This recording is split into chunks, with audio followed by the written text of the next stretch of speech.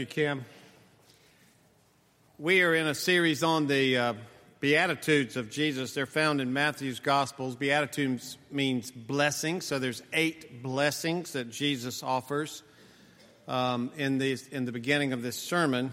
We're on number 5 today, and it is Matthew 5:7, and it reads this way: Blessed are the merciful.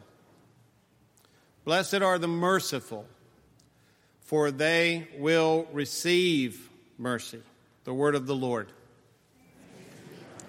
During Lent, I've been listening to preachers online, and I'm listening to the pastors of the largest membership churches, 10 largest membership churches in the Presbyterian Church.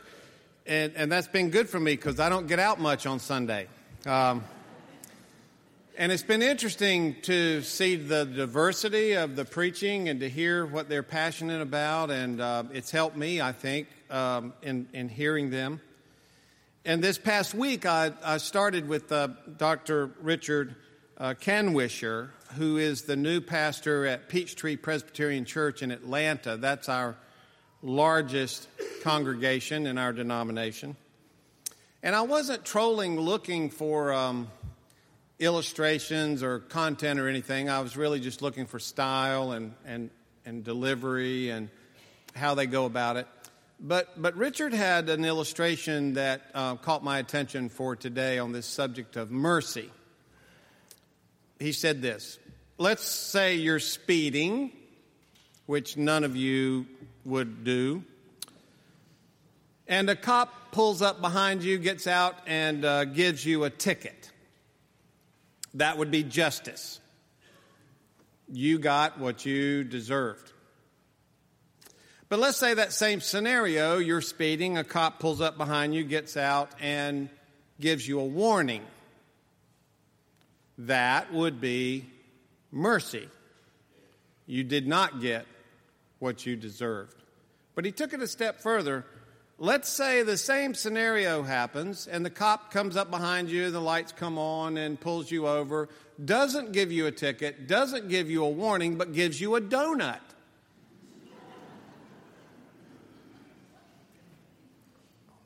You're not in Richmond, I can tell you that.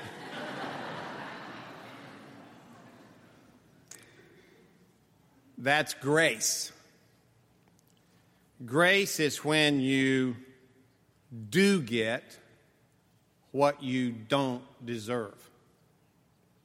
That's interesting, the way he put that. And you learn to talk like that when you live in Atlanta, I'll have to say. I mean, just kind of twist it up. Anybody from Atlanta? There's always one. Okay. Sorry. Mercy is more complicated than you might think. It's great when you need it. If you need mercy from somebody, it's a wonderful gift. If you have to give it to somebody, it can be a grind. I think about Jesus' parable on what we call the prodigal son. That's interesting because the word prodigal is not in the Bible. Jesus didn't call it the prodigal son. And it's really a prodigal about 2 sons, not just one.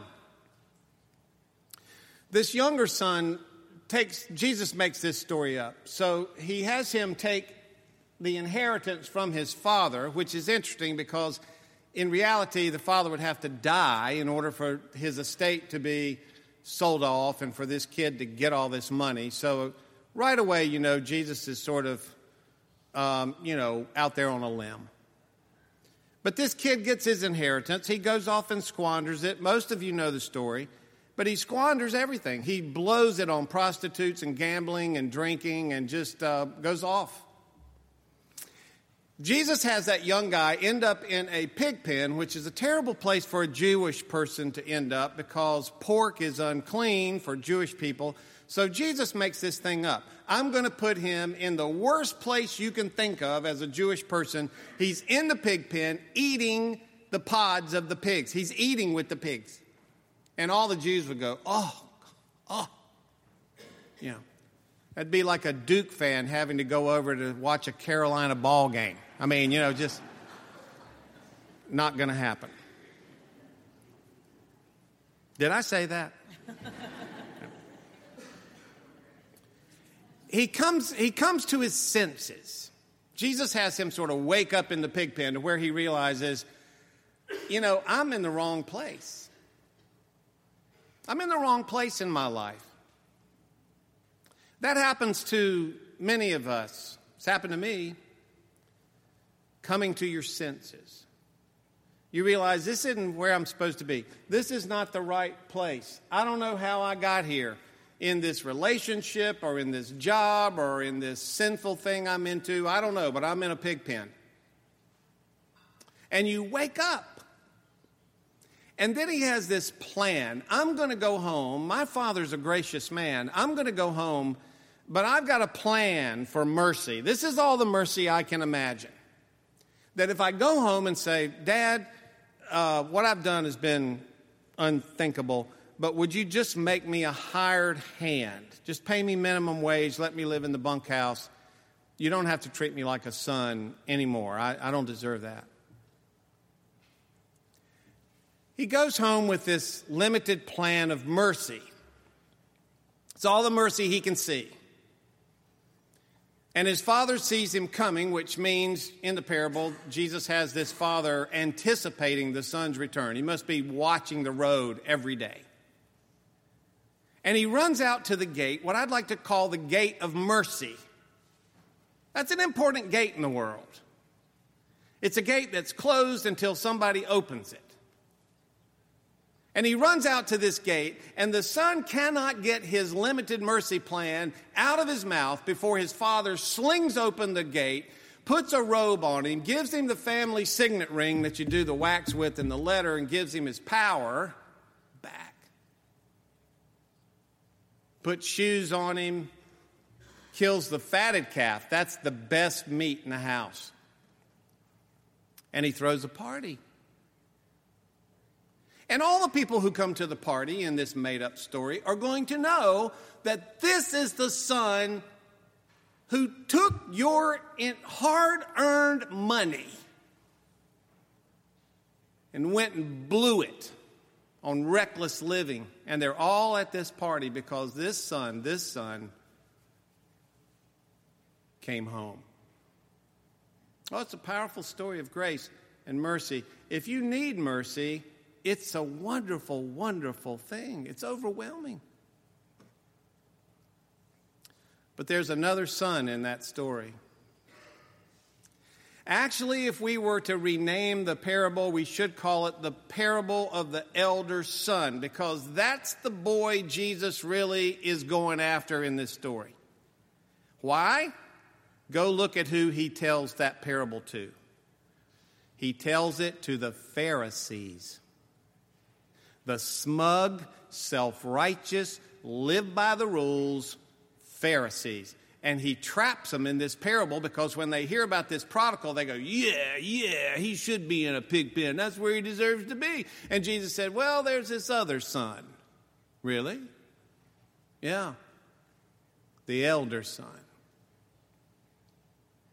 He goes to work every day. And in fact, he clocks in 15, 20 minutes early just to make sure there's oil in the tractors and all that. I mean, this guy's conscientious. And Jesus has him do everything he's supposed to do. And this elder son comes back home one night from work and smells barbecue roasting on the pit and hears a band, Earth, Wind, and Fire.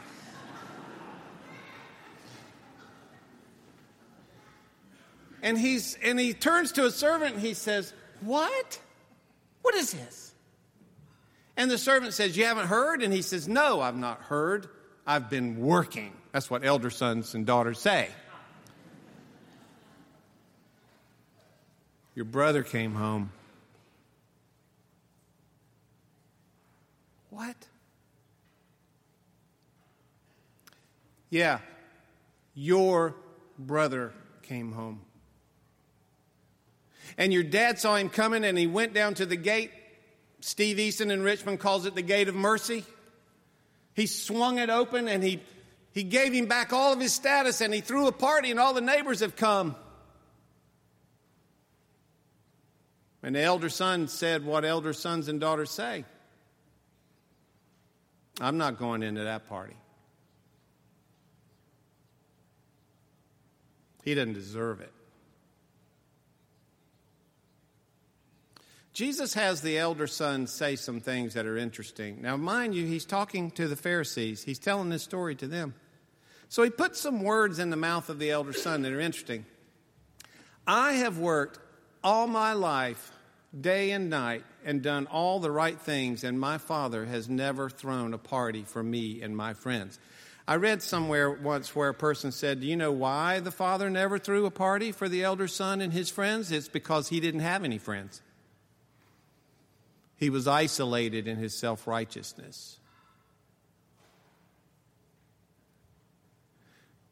Rembrandt has a painting of this in St. Petersburg, and Henry Nouwen used it in a beautiful book he wrote on the prodigal son, The Return of the Prodigal. And Rembrandt has the elder son standing in his regal robes, looking down on the father hovering over this broken prodigal. The shoes are tattered, the robe is torn, you can smell pig all over him. And the father is covering him and his head bowed over him. And the elder son is standing about as tall as you can stand with that robe and is looking down on it as if to say, I will have nothing to do with this. See, mercy is a great thing when you need it. It's a hard thing to give when you're called on to do it. The father in that story gave mercy to both sons, and neither one of them deserved it. And Jesus caught the Pharisees in that elder son. He spends a lot of time on mercy. It's a big issue. When the disciples came to him one time and said, would you teach us to pray? You pray a lot, they noticed. And Jesus said, well, yeah, I am the Messiah. And they said, yeah, but you don't pray like other people. You don't pray these long, fancy prayers like they pray in the temple. You seem to really be talking to God. Would you teach us to pray? And when Jesus did that, he gave them what we call the Lord's Prayer. And if you look at the Lord's Prayer, there's only 7 petitions in that prayer. 7. That's it. You would think if he was going to teach them how to pray, there'd be 5 or 6 chapters on prayer. Nope. 7 petitions. 7, perfect number for Jewish folks and for us. 7. If you're going to pick 7 petitions to teach somebody to pray, you're going to pick the 7 big stuff. You're not going to put anything fluffy or unimportant in the prayer because you only have 7 petitions. Excuse me. One of those petitions is on forgiveness. You know how big that makes it? Top 7. Forgiveness. Jesus spoke so much about forgiveness. And in this petition, he said, pray this way, forgive us our debts or trespasses as we forgive. That big word, as. Forgive us as we forgive. Forgive us as we forgive. Forgive us as we forgive. They're connected. You can't go in the temple or go to God and say, forgive me, forgive me, forgive me, and then hold your brother or sister by the throat. It doesn't work that way. That's a dead-end street.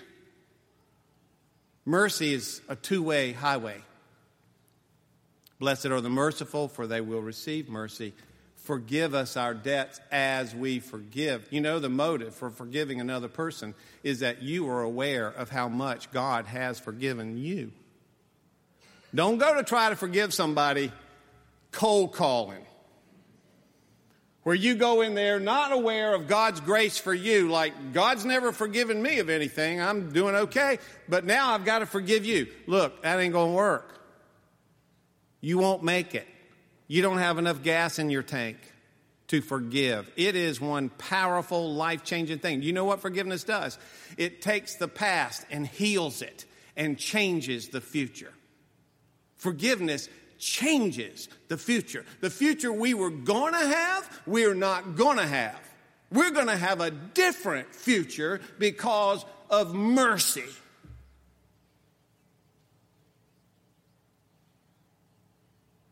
We're not going to stay in the past. Boy, this is big stuff. Along those lines of reciprocal nature of mercy, Jesus has another parable, another story he makes up, and he has a king who wants to settle his accounts with his slaves. Now, there's two problems there. One is no king would ever have an account with a slave. So anybody hearing this story would go, he's making this up, right? It's one of those Jesus stories. The other problem is, why would Jesus use slavery as an example? Why wouldn't he just say, slavery is evil? Humans can't own humans. I forbid you to have slaves. That would have saved us a lot of trouble in this country. But the Bible's kind of dripping with slavery all through it, which makes it very weird. People say, I believe every word in the Bible is true, and I want to say, have you read it?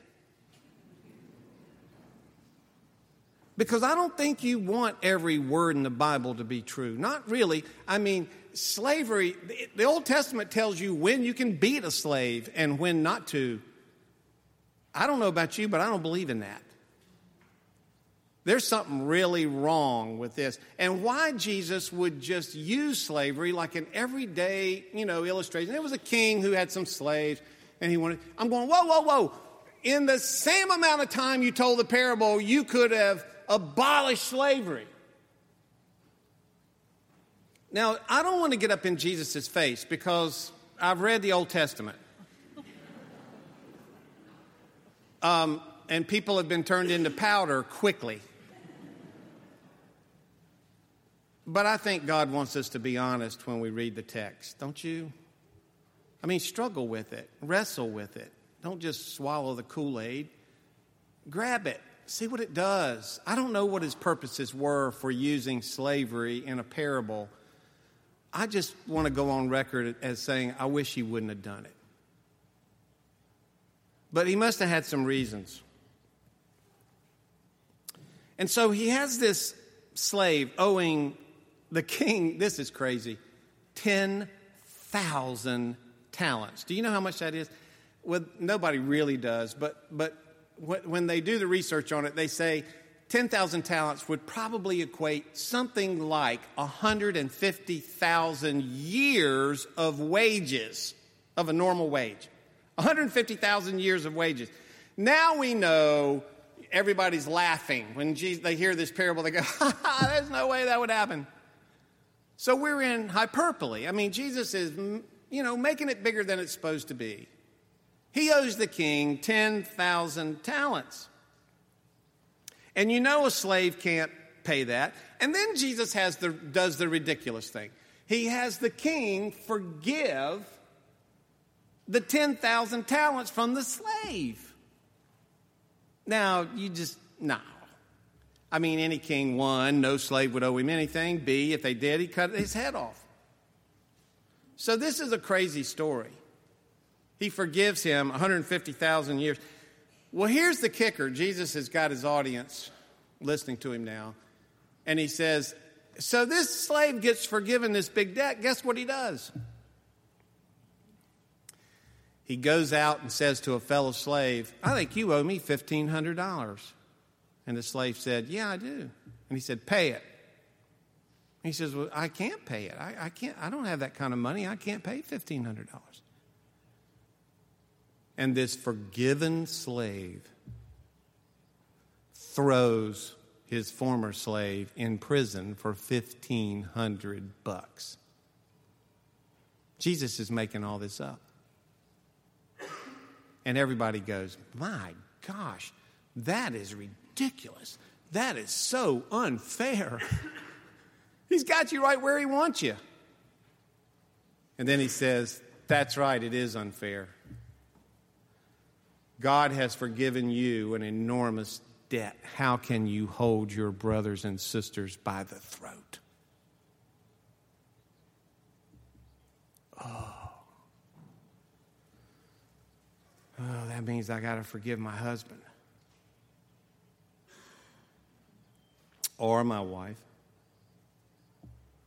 or my son for what he's done.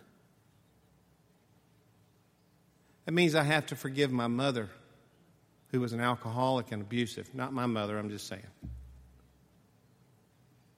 That means I have to forgive my father for all the neglect, the times he wasn't there. I've been holding him by the throat my entire adult life. You mean I got to let him go? You know why mercy is so grinding when you have to give it? Because it is so unfair. That's the point of mercy. The prodigal son doesn't deserve it. The elder son doesn't deserve it. The slave doesn't deserve it. The person you're holding by the throat doesn't deserve it. The person holding you by the throat, you don't deserve it. Mercy doesn't show up where people are behaving themselves.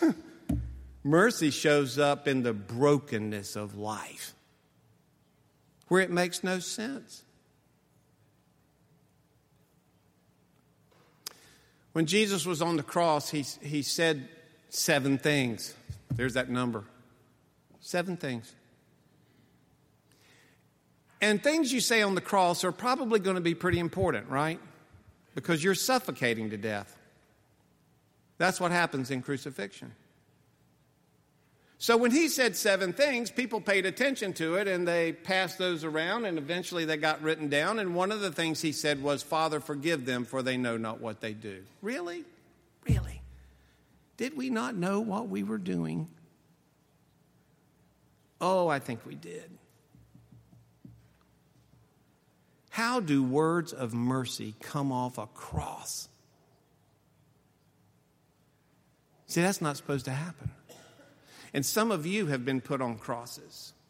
Some of you have been hurt and wounded by somebody in your life, and the words of mercy should never come out of your mouth. I'm telling you. You're right. They don't deserve it. The king calls the slave back in, and he says, I just want to check with you. Did I forgive you 150,000 years of wages? And the slave said, oh, yes, sir, and you don't know how much I appreciate it. And he said, yeah, I bet you do. Did I hear right that you went out and held a fellow slave by the throat for $1,500?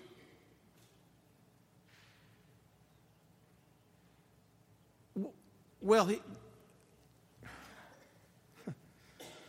he owed me. He owed you.